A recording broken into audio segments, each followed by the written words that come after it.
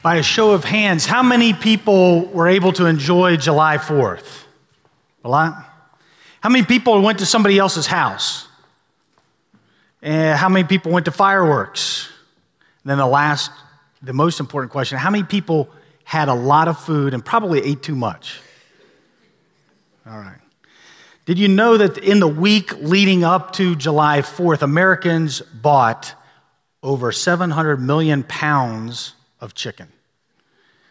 On top of that, they bought over 190 million pounds of red meat and barbecue or pork. And we, Americans, spent $6.2 billion on July 4th. It's phenomenal. The scary stat that popped out at me was we consumed over 150 million hot dogs on July 4th. So we should be proud of that. The people that had that stat also said if you laid the hot dogs, 150 million hot dogs from end to end, it would make the distance from Washington, D.C. to Los Angeles over 5 times. I couldn't take that at face value, so I did a little home experiment last night and pulled out the hot dog from the refrigerator and measured it. It was a soubrette hot dog, so 7 inches. Did the calculations, 7 inches times 150 million, divided by 12 to get feet, and then looked at the miles, calculated that. Then I went on Google Maps, and did the distance from 1600 Pennsylvania Avenue. Who lives there? President. All right, so President Obama's 1600 Pennsylvania Avenue all the way to the Staples Center in L.A., and it was 6.2, I think because soubrettes are longer than those little red North Carolina hot dogs. But the sad thing is all that money, all those people involved, we were all pretty busy about July 4th, and yet ABC released last week that 1 in 5 high school age teenagers in America don't know why we celebrate July 4th. You know, I use July 4th ever since I've been up here, but this week I've been saying Happy Independence Day to people. And I think that stat holds with adults too, because they looked at me like my dog does, sort of tilted the head, and they didn't understand that. But Happy Independence Day. The sad thing is traditions sometimes lose meaning, and we observe these traditions not knowing why we do. It seems like July 4th is almost that time where it's a milestone in the summer where we really hit our stride for being summertime, right? We know Memorial Day starts the summer. It's the milestone we stick in the ground and say, okay, it's summer. Let it come on, right? We're enjoying life. And then by July 4th weekend, we're really hitting our stride. We're having people over. We're going out. We have swim team and swim events. We're out in the sun, going to the beach as often as possible, as displayed here. And sometimes we have people over at the drop of the hat without any foreknowledge of it. We just say, let's have a party. And that happened to my wife and I a couple years ago. My wife Susan and I were out in the yard all day. It was a Saturday. We had just cleaned up after doing that. We were figuring out what we wanted for dinner, and the phone rang. We were the only ones home at the time. None of our kids were there. I don't know why, but it was a good night. And the phone rang, and it was Graham. He had spent the day at his friend's house, and he had called to tell us that his friend's parents invited us over for dinner. So we had nothing else to do, and we decided, after the questions to make sure it was real, he informed us that they were having a group of people over. It was summertime. They just thought, hey, let's grab a bunch of people, have them over for dinner, and Graham was there, so they told Graham to invite us over. So we were pretty excited, actually. We know this family. We love this family. We were good friends with them. Our kids were very close at one time. We were very close to them. We had gone on family vacations together. But the interesting thing is, as you know, the seasons in life change sometimes, and sometimes that impacts our friendships as well. And that's what happened with this couple, is our kids were going to different schools. We were going to different churches. And it seemed like the paths of life no longer intersected. And we just never saw them anymore. In fact, it had been over a year since we had talked to them. So we were pretty excited to get the invitation. And we had already cleaned up, so he jumped in the car and headed on over. They don't live too far away. And we drove into the driveway next to all the cars were there, and we were coming up to the door, and we heard people laughing in what we knew to be the dining area right beside the front door. So we were, sort of giggling, saying, hey, this is awesome timing, right? No small talk. We walk in right as they're sitting down for dinner. We strap on the feed bag, and we can eat, right? We ring the doorbell, and the husband, father, answers the door, and before he could say anything, I put my hand in his and said, thanks for the invitation. It means a lot to me. And his response was, what invitation? No worries. Now, I know this guy to be the guy who played tons of practical jokes on me through the years, so I wasn't going to have any of it. And I put my overconfident hat on, sort of pushed him in the chest to the side, said, I don't want to hear it. And Susan and I walked by it, and I said, our boys just called and said you invited us to dinner. So we walk in, bound into the house. And as we turn the corner, Susan reaches out to his wife and says, hey, thanks for the invitation. We really appreciate it, and hugs her. And when she backs away from the hug, she looks at her, same response. What invitation? Now, what we found out later was that our boys conspired against us, and they thought in their little minds that all they needed was a situation where they could put all four of our the adults of the two families in a room, and that time spent apart would be erased away, and we become good friends again, and we would get together as families and have that fun that we used to have together as families. And in that moment, I turned to the right and realized what they failed to consider in their little plan. That was the other 20 to 30 people sitting down at dinner that we had no idea who they were. In fact, I got to be honest with you, I don't know who they were. The sort of the combination between embarrassment and just being the inappropriate, uninvited guest sort of blurred my vision, and I didn't even know who that was. But needless to say, we tried to make that visit as short as possible. They were very gracious, introduced us to everybody. I think we gave them a lot of material to laugh at as we left, but we graciously said thank you and departed. We look back on that now and laugh. It was not funny at the time. It is with that experience, being the uninvited guest who's not prepared to share dinner with somebody, that I come to you in preparation for our Lord's Supper. Today we have the privilege of celebrating communion. We call it the Lord's Supper or the Lord's Table. And it's too important to forget the meaning from, like we do in July 4th and the other traditions that we observe in the United States or in life in general. And we can find ourselves losing the meaning or not even knowing the meaning if we don't study why it's important. Communion was given to us, most of us know, from Jesus himself. He was celebrating Passover with his disciples. And Passover itself is a celebration of remembrance of the passing over of the firstborn Israelites in Egypt when the death angel would pass over and take the life of all the firstborn in Egypt. And Jesus was sharing that, and that's when he instituted or gave us communion to remember what he was about to do. His blood and his sacrifice on the cross took the place of Passover. And communion today takes the place of Passover because his body and blood is our sacrifice. So we as elders have decided this year to focus on, when we do communion, why we celebrate communion to begin with. And if you've been around since the beginning of the year, you've seen some of that. In January, John Abel talked about remembrance.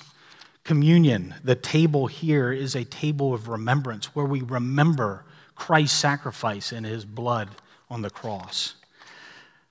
In March, we talked about proclamation. It's a table of proclamation. We proclaim the meaning of his death. Last time, in May, Brian talked and taught us about how this is a table of fellowship.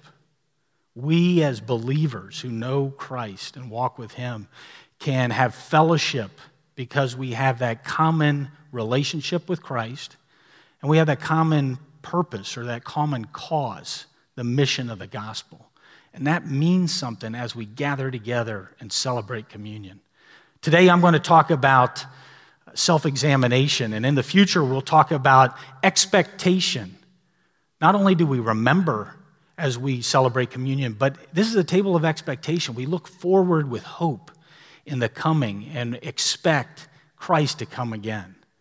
And then at Thanksgiving, we'll finish it up with our focus on why we celebrate communion, with that this is a table of thanksgiving.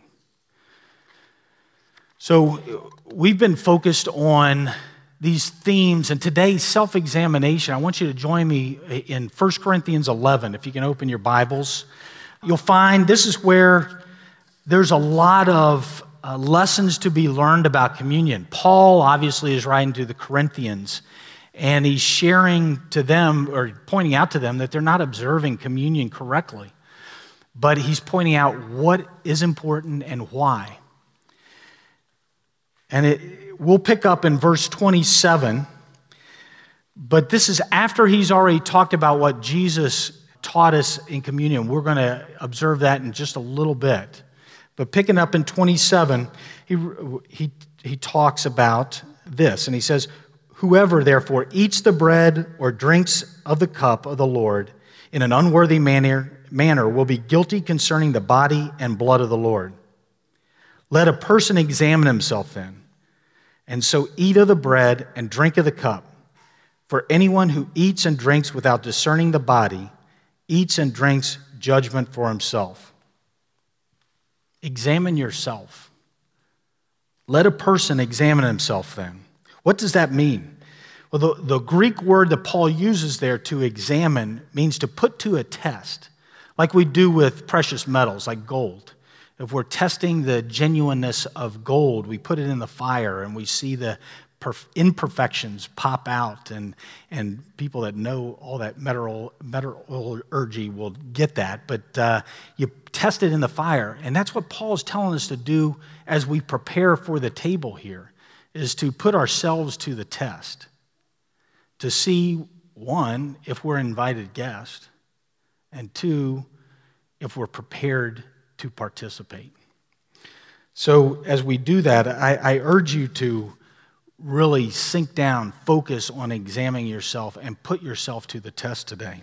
I want to talk about three basic things as we look at examining ourselves, and that is what we examine, how we examine, and then so what, right? If we do examine, then what? Well, the first one, I think I skipped that, the why we examine, then what and how. But why we examine is pretty easy. It's in verse 28, and it follows the command to examine ourselves. Let a person examine himself then, and so eat of the bread and drink of the cup. The purpose of examination, self-examination, is so that we can come to the table and we can participate. This is not intended to disqualify us. It's intended for us to make sure we're prepared and we can benefit from what this means. So that's why we do it. Then the what, the first thing is you have to ask yourself, am I invited? You know, when we got that call from Graham, we should have asked, am I really invited? We did. He felt that a little lie was the ends justify the means. If he got us there, that'd be great. But today, you're invited to participate with us. But you need to decide or understand whether you truly are invited. Communion is for believers, people who have given their life to Christ. If you have not done that, if you're on your spiritual journey and you have not made that decision to follow Christ and to give your life to Him, we ask that you let the plate pass by. And it says, the penalty of it is that it is not right for us to participate if we are not believers, if we do it in an inappropriate manner. So let it pass. The other question that we would ask, or should ask of ourselves is, am I prepared? Not only am I invited, I am invited. I know Christ. But am I prepared? Is there anything that is standing between me and my relationship with God right now? And that doesn't necessarily mean the list of sins that I've done this week. but it's what I've done about that. Have I given them over to Christ? Have I confessed those and repented and continue to walk with him? We still make mistakes and we still sin, but you'll know if there's a barrier between you and your relationship with God. Have you put something over to the side and not allowing him to touch it? Are you doing something in your life that you know is wrong? That's a barrier. Again, the intent of this self-examination is so that we can participate in this. So we'd encourage you to deal with that today. You can confess that and give that over to God today.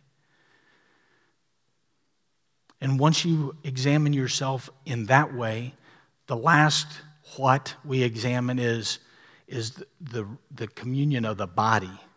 We do this as a body of believers, and God wants us to make sure we're prepared to share that with each other. We need each other as a body, and we work together as a body, but is there a barrier between you and somebody else in the body? And does that need to be dealt with before you participate? Again, the intent of self-examination is so that we can participate. So if you can deal with those things today and make those right, God's listening, obviously. And if that person is in this room, we encourage you to stand up and walk over and make that right. So ask those questions. Am I invited? Am I prepared? And am I prepared to receive community among our body? And then how do we examine? It's pretty clear there, and I think it's pretty refreshing to hear this. Let a person examine himself. Doesn't tell me to go to my pastor, priest, friend, wife, spouse, parent, teacher. It is not a confessional where we go and have to sit down and make sure we pass that test. This is between me and God. And only that is required. And if you think about it, only that can be a genuine examination.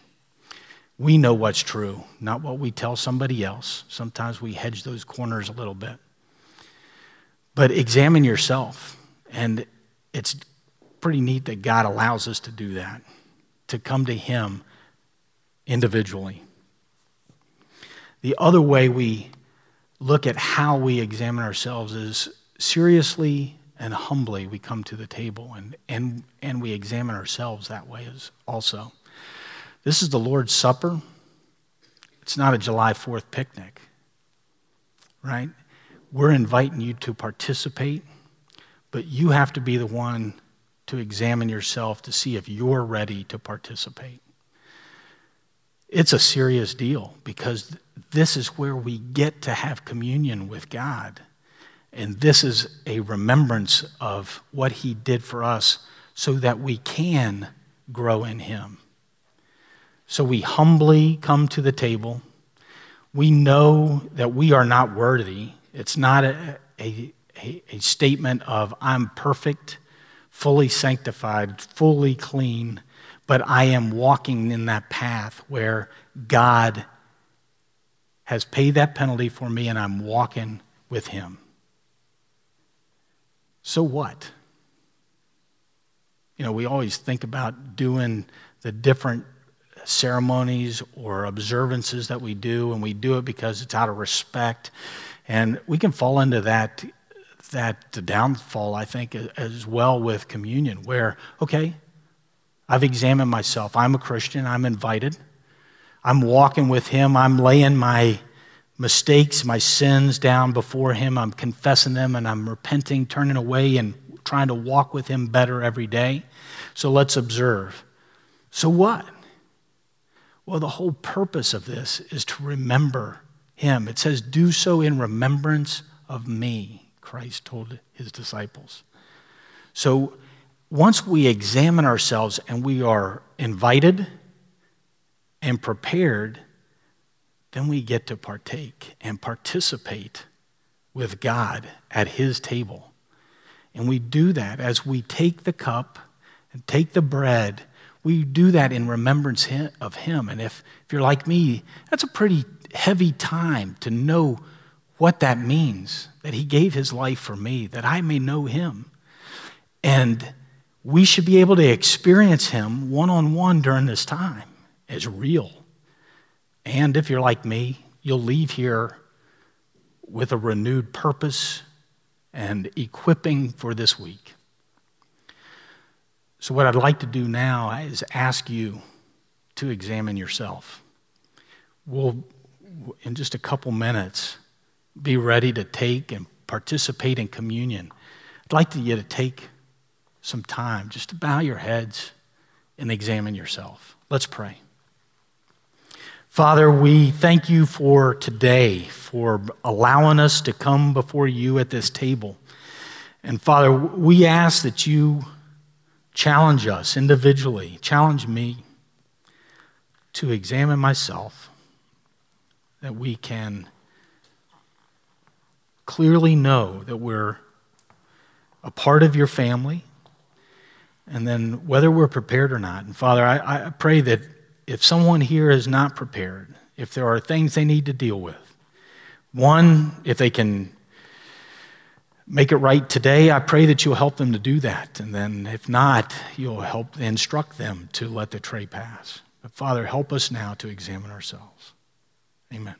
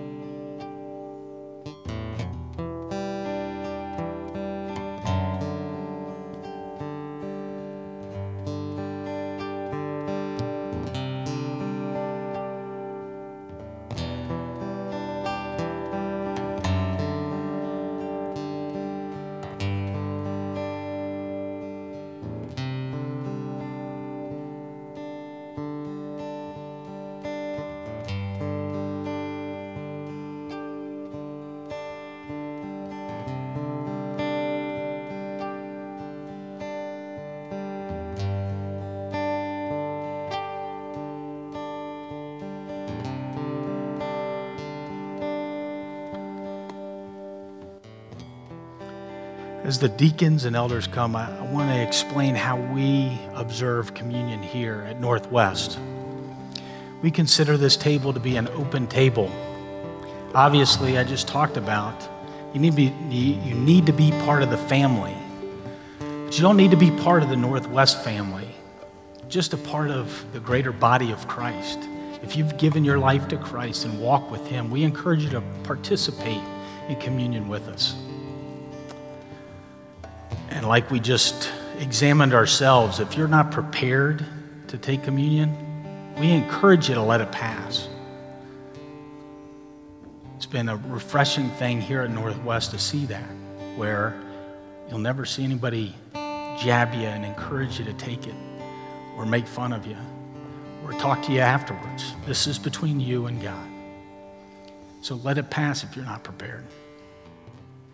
Then logistically, we take communion where we give you communion in two plastic cups stacked upon one another. The bottom cup has a cracker, and the top cup has juice. We ask you to take both out of the plate and then pass it on. And then we'll wait until everybody has it, and we'll take communion together. As Paul taught the Corinthians, we read that Jesus, on the night when he was betrayed, took bread. And when he had given thanks, he broke it. And he said, "This is my body, which is for you. Do this in remembrance of me."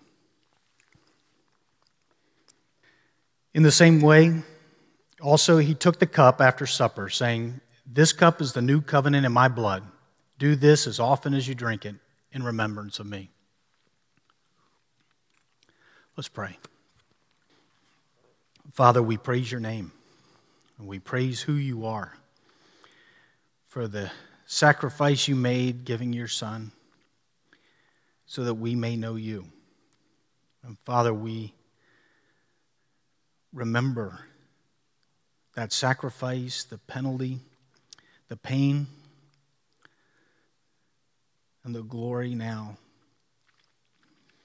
the gift that we have in you. And I pray that you will equip us now, help us to remember this as we leave this room. Help us to live closer in a closer walk with you. In Jesus' name, amen. I noticed you laughing about not putting your cups in with the offering. But we only give these instructions because this has happened. You understand, all right? Yeah, we realize, we sit around in our staff meetings every Tuesday and we evaluate our services and try to improve and make sure we work out kinks. And first Sunday we took the share offering. We realized that people were giving as an offering their communion cups as well, and we were thankful for that. But we'd prefer just cash or checks in this particular offering that we're taking. Well, thanks for being faithful with the Share Fund as well. You remember back in February as we ended up our series in the book of Galatians, we came to that passage in Galatians that says, "Do good to all men, especially those that are of the household of faith." And we use that as an opportunity really to institute this offering here at Northwest. And we have established this separate fund in which we care for the needs of people inside our body and in our community, and then literally around the globe. And most recently, outside of our body, we've been helping our African partners in Kenya, that many of you have heard me talk about this, that are in the midst of famine. We've been sending money on a regular basis in order for our pastors down there to buy food and to distribute that food.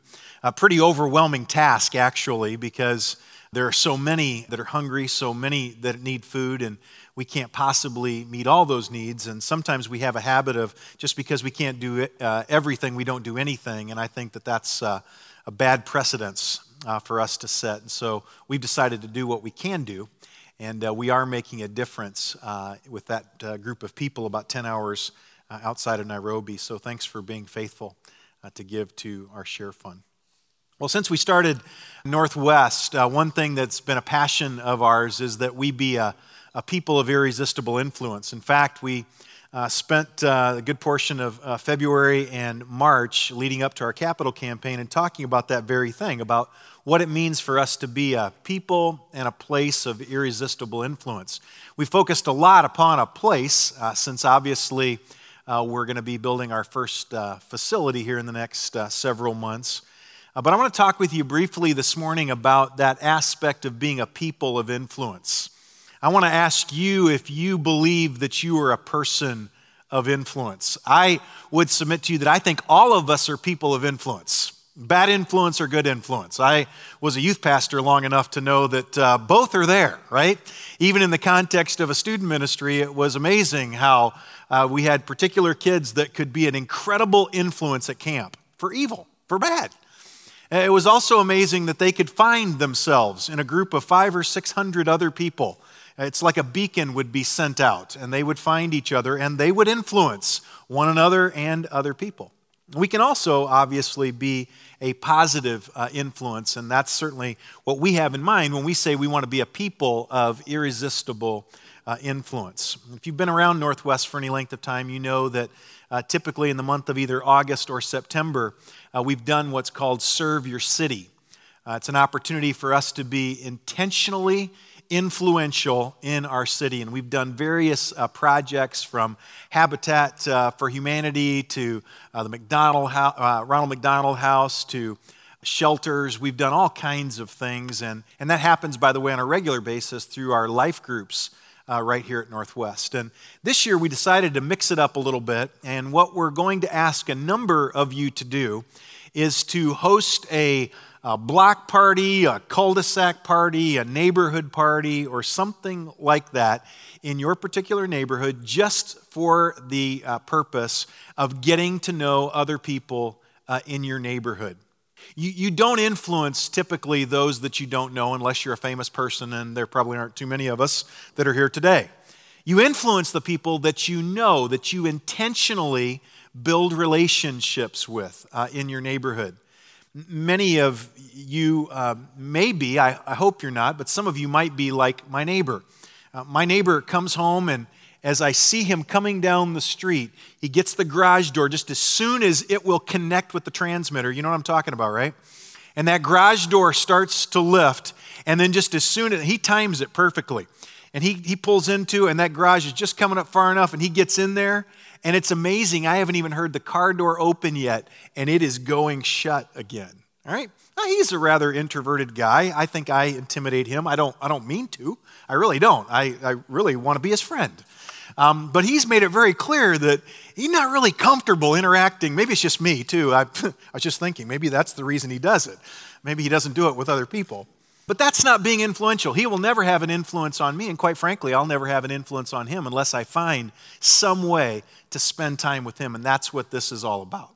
And so we have been doing a little bit of brainstorming over the last few weeks, and we've decided that we're really going to challenge a number of you to do just this, to host a block party, to host a neighborhood party, a cul-de-sac party. Some of you immediately, I'm looking at Pepe back there, and Pepe's going, I got this. Pepe and Shelley are going, we got this. We do this all the time. This is easy. We're going to make this happen. Others of you are going, I would never do that. Like I would never invite strange people to eat with me on the street. That's just like weird to me. All right? So we get it's not for everybody, but for a lot of you, it will be. I know I live in Cary Park. There are a number of families at Northwest that live in Cary Park. I'm going to invite some people that they don't know. Hopefully they'll invite people I don't know. And we'll spend an hour or two together just eating and getting to know one another. Hopefully I'll get to know their friends. They'll never show up at Northwest then. They'll get to know my friends, and maybe then my friends will actually come to Northwest. And we'll just seek to be influential people by building a relationship. So there are going to be other projects that we're going to be able to do during that time period. But beginning next week, stay tuned for that because we're going to be talking with you a little bit more about that. Some of you, again, this has you written all over it. And it'll be a great opportunity for you to be a person of influence in your neighborhood, in your community. We want to help you with that and encourage you to do that. Also, just before we sing one last song, I want to pray with you this morning as we close our service, but just want to update you on a few things that are going on. We have a few minutes here at the end of the service. We had several people that had surgery this week. Two in particular, Sue Russolo had surgery at Duke this week, and Michelle Lee had surgery, and they've both come through those surgeries well and are anticipating a good recovery and good prognosis ongoing, but if you'd remember to pray for them. And many of you know and love Brian and Marcia Johnston and their family. Brian's dad found out just a few weeks ago that he had esophageal cancer, which is a very serious form of cancer typically. And they found out about a week ago that cancer is spread pretty extensively in his body. And unless the Lord intervenes, which we certainly believe he's capable of doing, Brian's dad, Dave, will probably go to be with the Lord. And as you can imagine, some of us have had those situations where somebody has just gone in because they weren't feeling well and then all of a sudden had a diagnosis like that. You know where Brian and Marcia are right now, and Brian's brother and their extended family. And I just ask you to pray for them. They're spending a lot of time in Pinehurst. That's where Brian's parents live. And so as you have opportunity and as you think about them during the week, please pray for that family. And then my sweet friend Sue Lau is sitting down here this morning, and she had an MRI this week and waiting to hear some news about a trial drug with Duke. And it's just amazing. Sue just keeps kicking. She's like the Energizer Bunny, She just keeps going and is doing so with grace and with great dependency upon the Lord. It's been a blessing for us as a church family to see how God has done that in her life, and she's just trusting. God's got a perfect plan for her life. We say all the time around here, God's too good to be unkind, and he's too wise to make a mistake. And that's certainly been true in Sue's life. And so pray for she and Ronnie as they walk this path and as we walk it with them together, and as she anticipates getting on that new drug. We'd love to see that happen as well. And then pray for our building process. I know I've said this several times, but I want to remind you to pray for sewage. You'll never do this again probably in your life, but it really is important. And there are just so many things that are going on, so many things, good things, so many things I'd like to tell you that I can't share everything with you, but God is still moving, God's still at work. We told you we closed on our property, and we have a bridge loan until we close with our builder here in just a few months when we get site plan approval. We're hoping here in the next few weeks, too, that we might be able to have an opportunity for us to at least meet in small groups on the property. I've taken a few people on I guess you call it a nature walk. I've taken some people all around the property. I took Bruce Radcliffe yesterday. I'm not sure he actually wanted to go on a nature hike with me, but he did. And we said, hey, wouldn't it be great for a number of us to be able to do that? So just keep praying. God's doing some really cool things, and hopefully we'll be able to share those with you in the upcoming weeks. And then just before we pray for our kids that are at camp this week. About 50 of them left at 5 o'clock this morning. Somebody said to me, like, do you want to get on the bus and go? Like, you did that for 20 years. And I went, no, I don't. Absolutely, I do not want to. I don't miss it at all. When I was done with that season of my life, I'm done. And I'm looking at Adam go, be warm, be filled, my son. Have a great and wonderful and awesome time. Take care of my daughter. But I don't want to go with you. But they are having an incredible time. I know they will have an incredible time. There's about 50 students that are on the bus. Pray for them. I know that some of the most significant decisions that I have made in my life were made at camp. And I know that's probably true of a number of you as well. And so just pray for those young men and young ladies that God will do just incredible things in their life this week, and that they'll have safety as they travel. Long bus ride. They're going to northern Michigan. You say, why are they going there? Because it's an awesome camp with awesome facilities, awesome counselors, great teaching from God's Word, and you can trust me, as a guy that did it for 20 years, it's worth the bus ride for sure. So pray for those kids this week. We really want to see God do something really great in their lives. All right? If you would, stand with me, and we're going to pray, and then we'll sing one last song together before we leave. Let's pray. God, thank you for your goodness and your grace to us. We're thankful certainly for the independence and the freedom that we enjoy in the United States of America. But God, so much more than that, more than any freedom that we might enjoy in an earthly country. God, we're so thankful for the freedom that we have from the bondage of sin, because you loved us enough to send your son Jesus to suffer and bleed and die on a cross as a payment for our sin. God, we celebrate that this morning, because that is the greatest freedom, to be free from the bondage, from the penalty of sin when we place our trust in Christ alone as our Savior. Thanks for the opportunity to remember that today. God, thanks for those that are in our midst that have had successful surgeries this week. We pray that you'll continue to minister to them and heal their bodies fully and completely. God, I pray for Dave Johnston this morning. Pray that you will just give him the peace that passes understanding. And I pray that you will do whatever it is that you will do in his life for his good and for your glory. God, I thank you for my sweet friend, Sue. And I thank you for the good and gracious work that you've done in her life. I thank you for the sweet spirit that she has had, and for the faith that she is exhibiting in her life on a daily basis. And I pray that you continue to give her peace, and give Ronnie peace as they make decisions about treatments, maybe even here in the next week. And we pray again, as we just prayed for Dave, God, that you would do what you do for their good and ultimately for your glory. And God, we do pray for our kids as they're traveling right now to camp.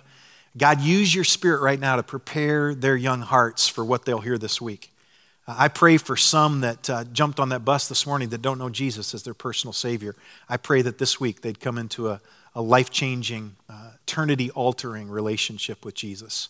For others, God, that know you but are not walking with you the way they ought to be walking with you, God, use this week.